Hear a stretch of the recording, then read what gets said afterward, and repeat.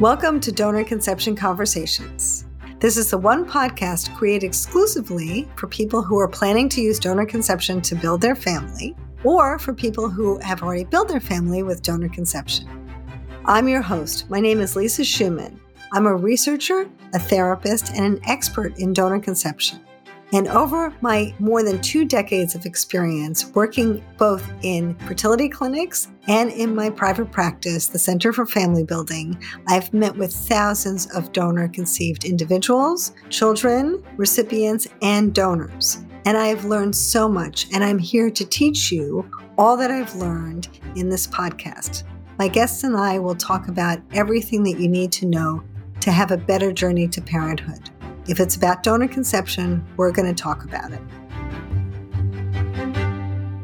And today, I am so pleased to have Stacey Stevenson on with me to teach us about what she has experienced, which is so much. It's really incredible. Stacey is the CEO of Family Equality Council and is the first Black female executive officer and a trailblazing leader.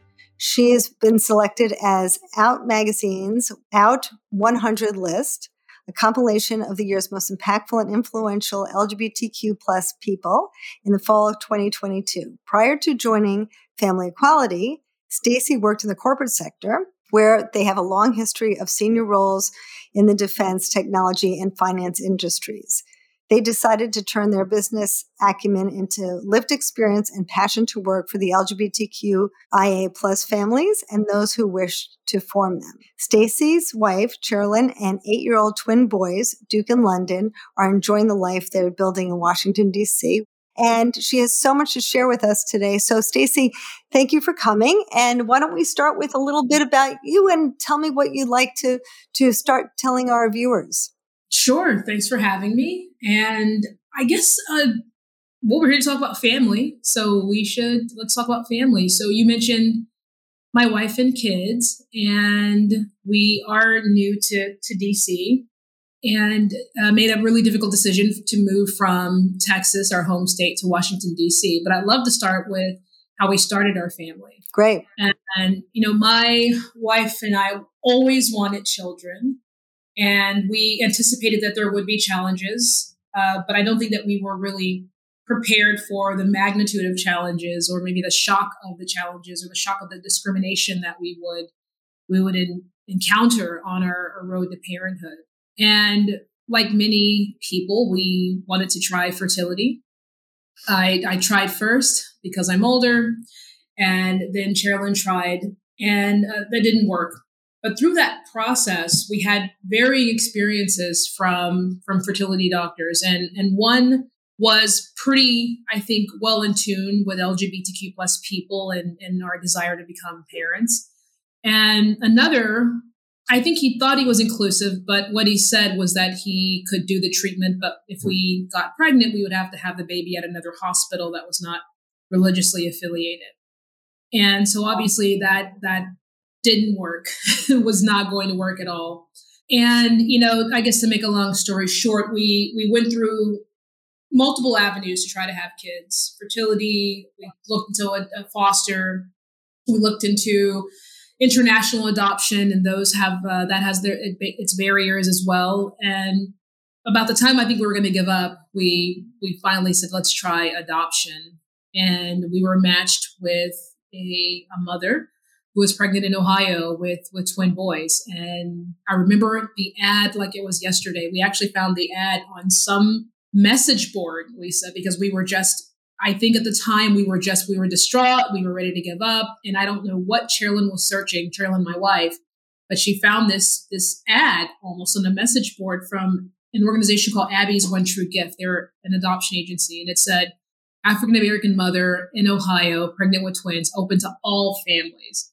And we saw the all families with having to go through all the discrimination and starts and stops, and, adoption agencies beforehand saying we don't work with lesbian couples, or, no woman would place her children with a lesbian couple. We heard that too. We were just distraught. So by the time we saw that ad and it said all families, we called them immediately.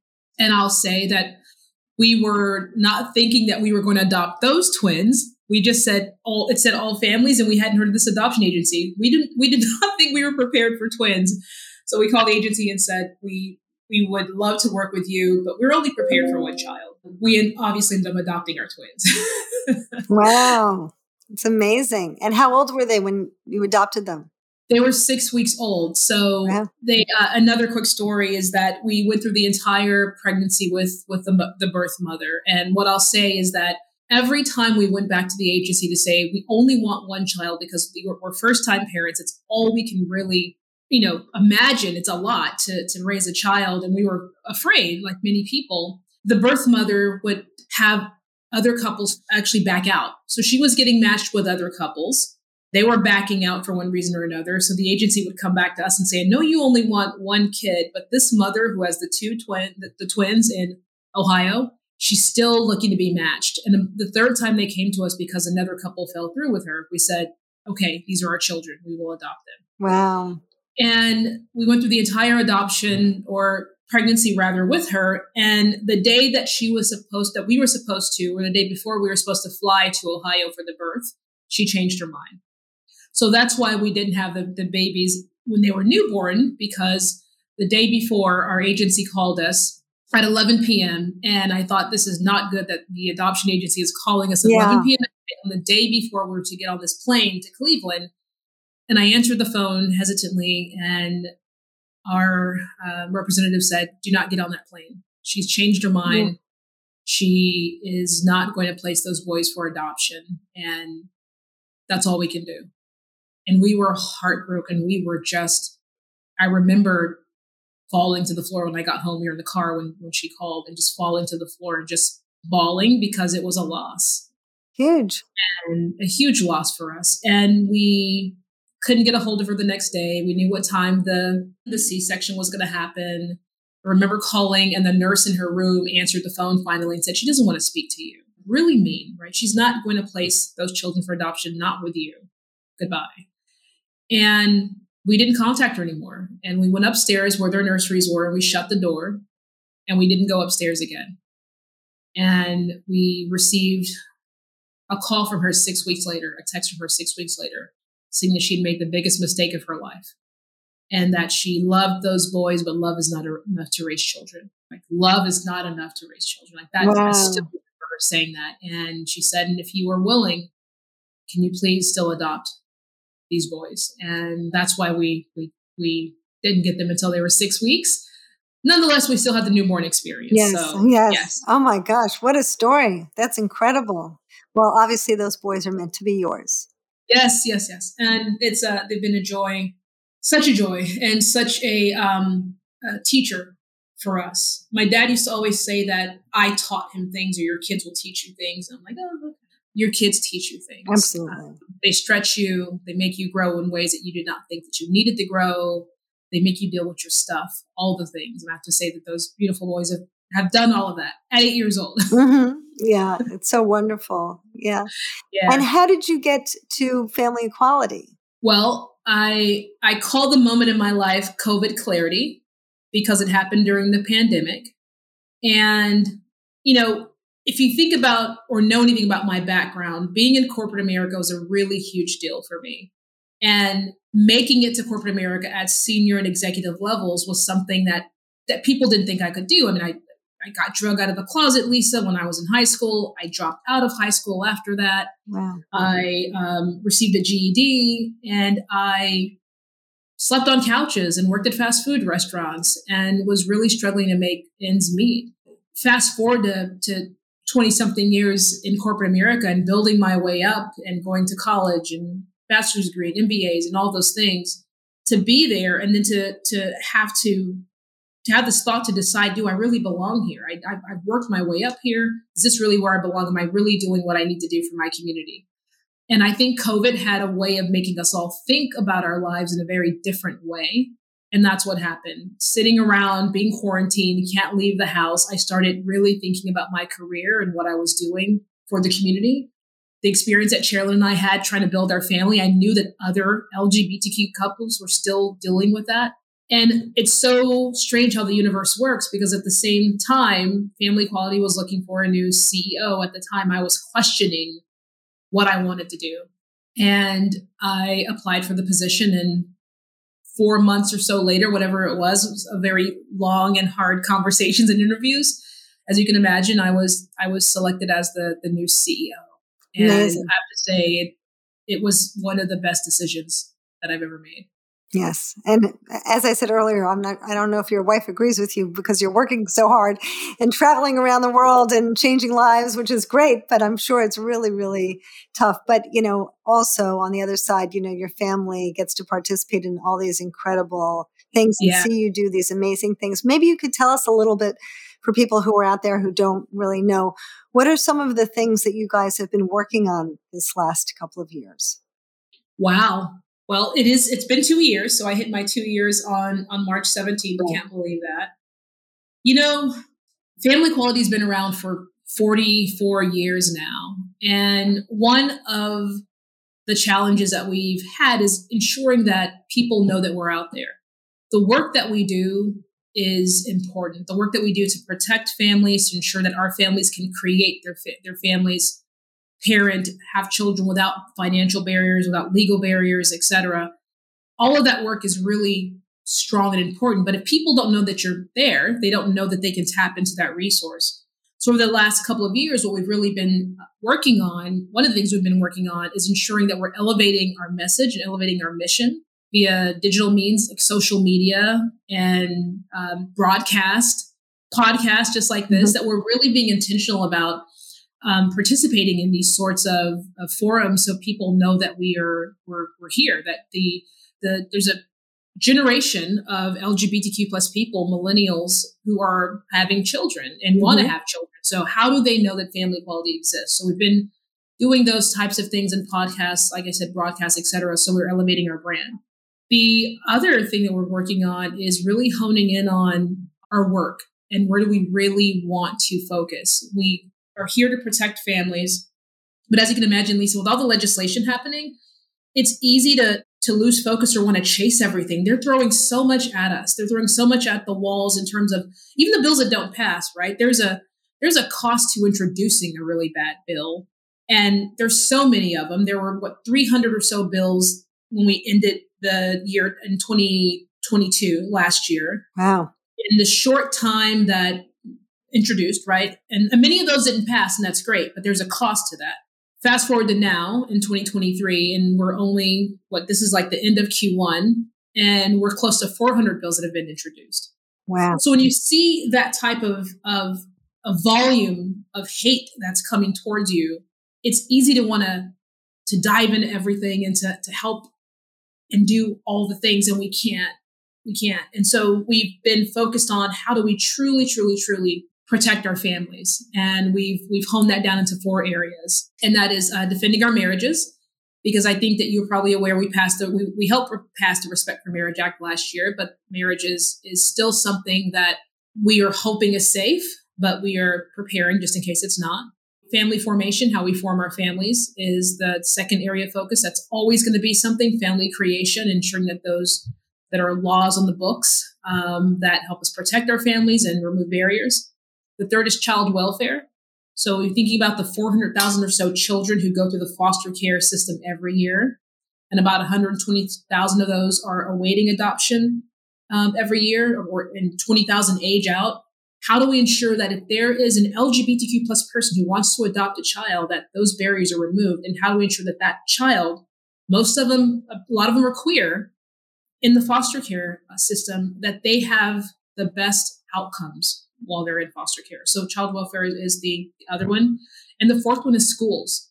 I think you've probably heard about all the Don't Say Gay bills. Oh. And in fact, we are suing the Department of Education in Florida over the Don't Say Gay bill because it's unconstitutional.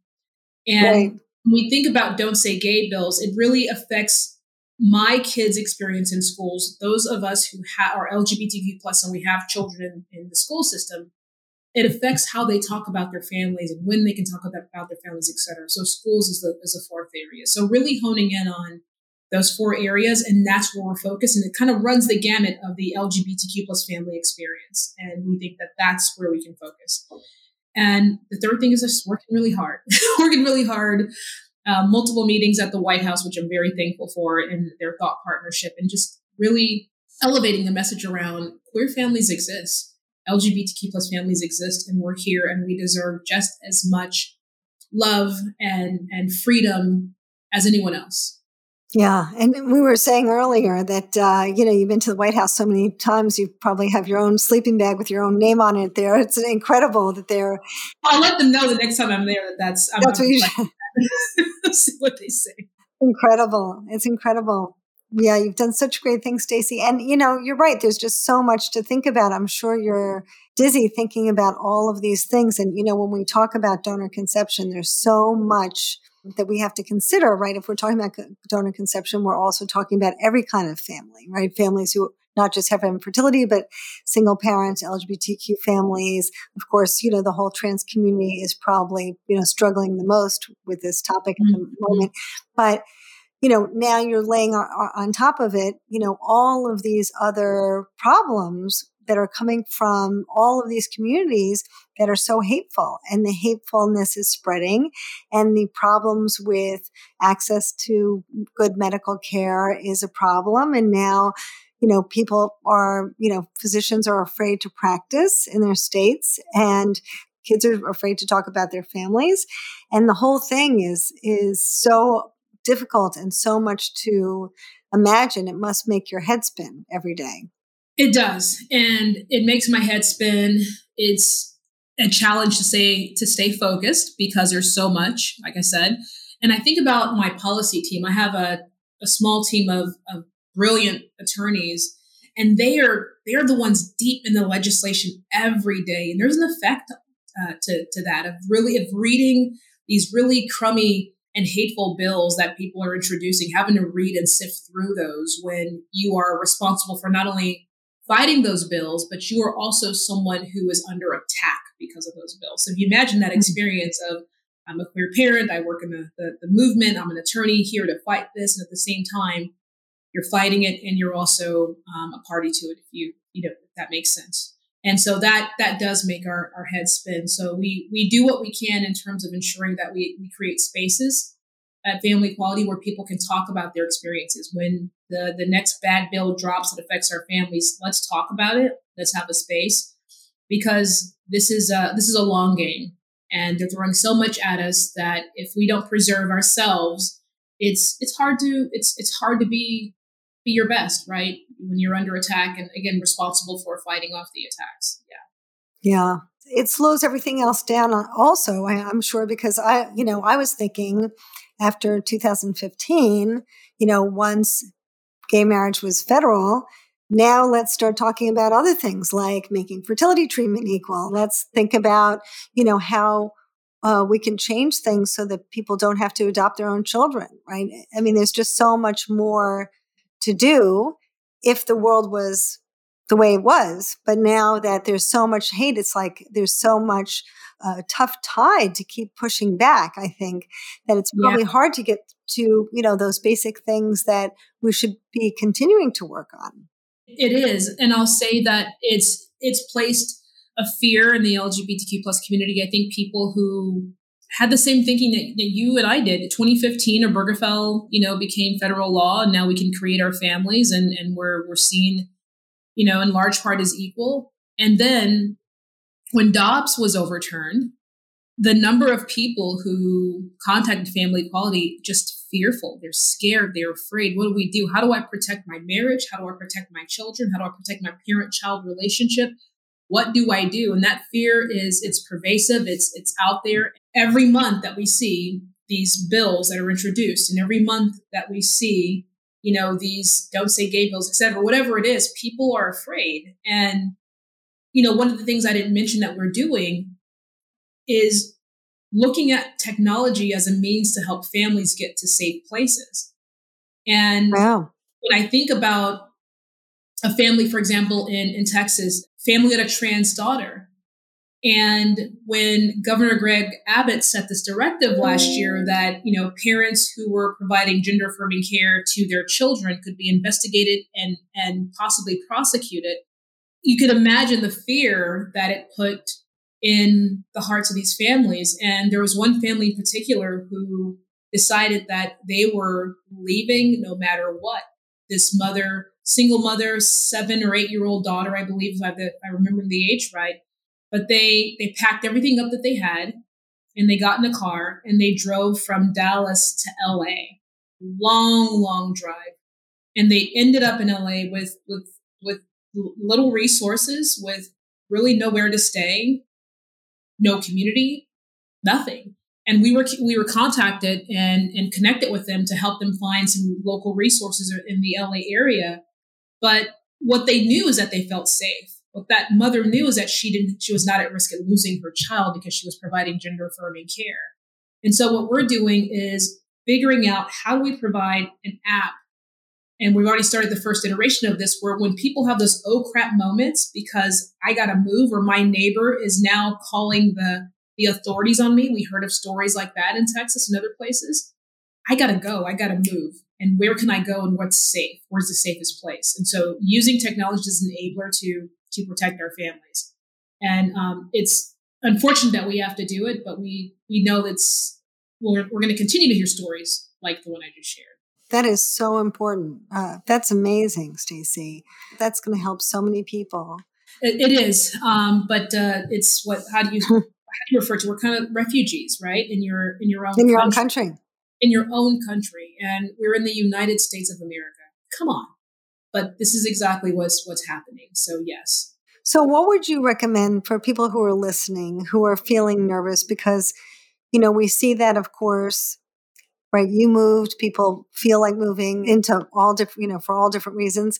We're even seeing people move their embryos into states that they feel that their embryos are going to be safe, because with all these personhood laws now, we don't know what's going to happen. And so, what do you recommend to a family who says, "Hey, we're this young family to be, and we want to have kids, and should we make sure that we're married? Should we make sure that we have the second parent adoption? Should we make sure that we're in a safe state?" Like, how many things should we be making sure of as we're kind of thinking about building our family? Well, what I'll start with, it's a very personal decision. So I'm going to start with that. Whatever decision people make, I know there are lots of decision points and factors that go into it. My opinion, though, is that check all the boxes. And what I mean by that, you said, what are all the things that we should check? The second parent adoption, marriage, parentage of the state. All of those legal boxes should be looked at and checked. And I think about, there's a mother in Oklahoma not too long ago, a couple of months or so ago, where she and her spouse split up, and her parental rights were taken away from the judge because they hadn't done the second parent adoption. And so in the worst cases, things like that can happen. But in the best cases, maybe things like that can happen. We don't know. So my recommendation, my opinion, is that people should check all the boxes from a legal point of view. Make sure that you have all of those documents and your rights understood, your state understood. And it's hard to tell someone, if you're not in a safe state, to go move to one, right? That's a really major decision. But I will say, having all of your legal rights understood as it relates to your parenting rights and your parent-child relationship and your marriage are really important. More important now than ever. And I think some of our community were not aware of what they needed to do. And if you're not aware, if you have any questions, contacting an organization like Family Equality or others, happy to help people navigate that and provide some resources. So can you tell people what kind of resources Family Equality, because I think that people don't even realize how many resources you really do have. When I gave a lecture at Family Week one year, and I had so much fun, and it was great. For those of you who don't know, it's a great little vacation that's sponsored by the Family Equality Council in Provincetown. And I lectured there one year, and I was, involved and doing things. And I just started to, for the first time ever, started to really look through everything that was available on the website. And I thought, oh my gosh, there's even more than I thought. And there really is. I mean, there's so many people who are involved and who are, really passionate about trying to do as much as they can for the community and, embrace people who really need support. Yeah, absolutely. First of all, thank you for the Family Week shout out, because Wow, it's great. we're diligently planning Family Week right now in Provincetown, and it's the largest LGBTQ plus family gathering in the world. So for people who are listening, if you've not been there, please join us. And if you have joined us again, please come again, because we're planning something really fun. We had about 600 families last year. It's amazing. It's amazing from all over the globe, Paris, Berlin. It was great. Our resources are vast, like you said, and when I think about our resource library, we have anything from what to expect when you're adopting, what to expect if you decide to pursue foster to adopt. So I'll say like all of the kind of the paths to parenthood.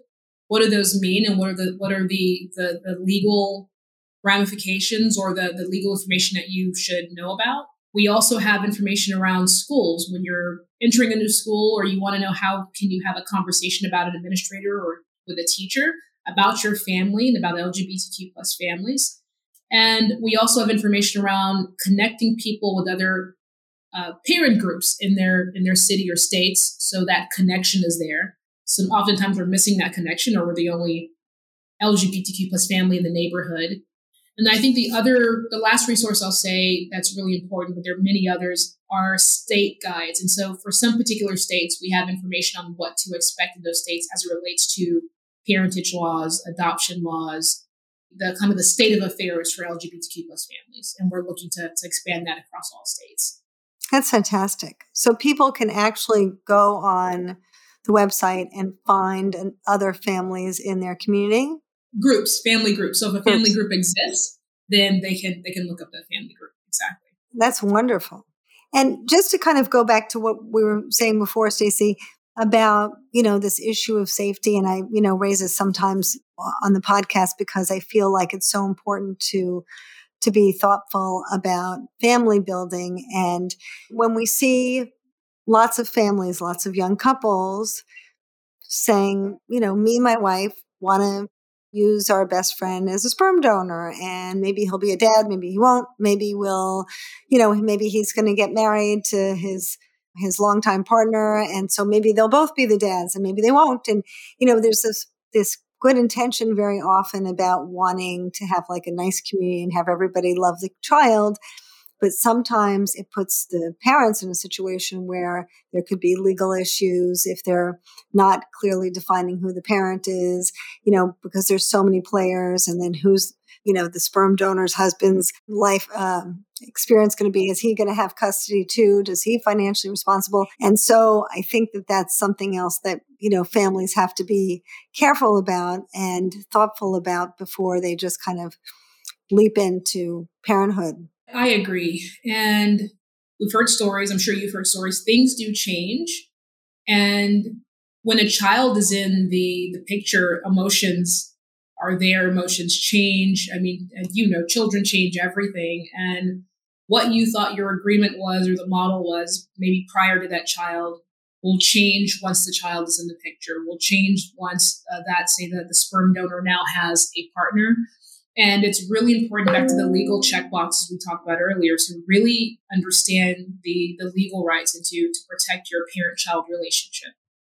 I think those are really good points. And I hope that everyone who's out there, who's listening, can really take this to heart, because you should, in spite of what other people say, you should really believe, and you can lean on Stacey and everyone in her organization to know that, you need to feel empowered to have the family that you want to have. And you may need help.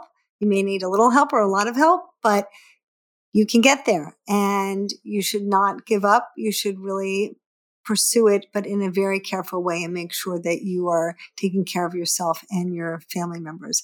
And so, Stacey, how can people connect with you or people in the Family Equality Council for help with their family building journey, or for information about some of the things you're talking about? To find Family Equality or connect with Family Equality, they can go to familyequality.org. They can find us on Facebook, on Twitter, on LinkedIn, and as well as Instagram to find us. And so connect with our programs team, our policy team. We have lots of policy information. There's also an info email address if people just have general questions, and we'll respond to those too. Great. All right. Well, thank you. And thank you so much, Stacey, for coming on today. It was such a pleasure to see you. And hopefully we'll see you. I'll see you soon in New York. Absolutely. We'll connect soon. Yes. All right. Thank you.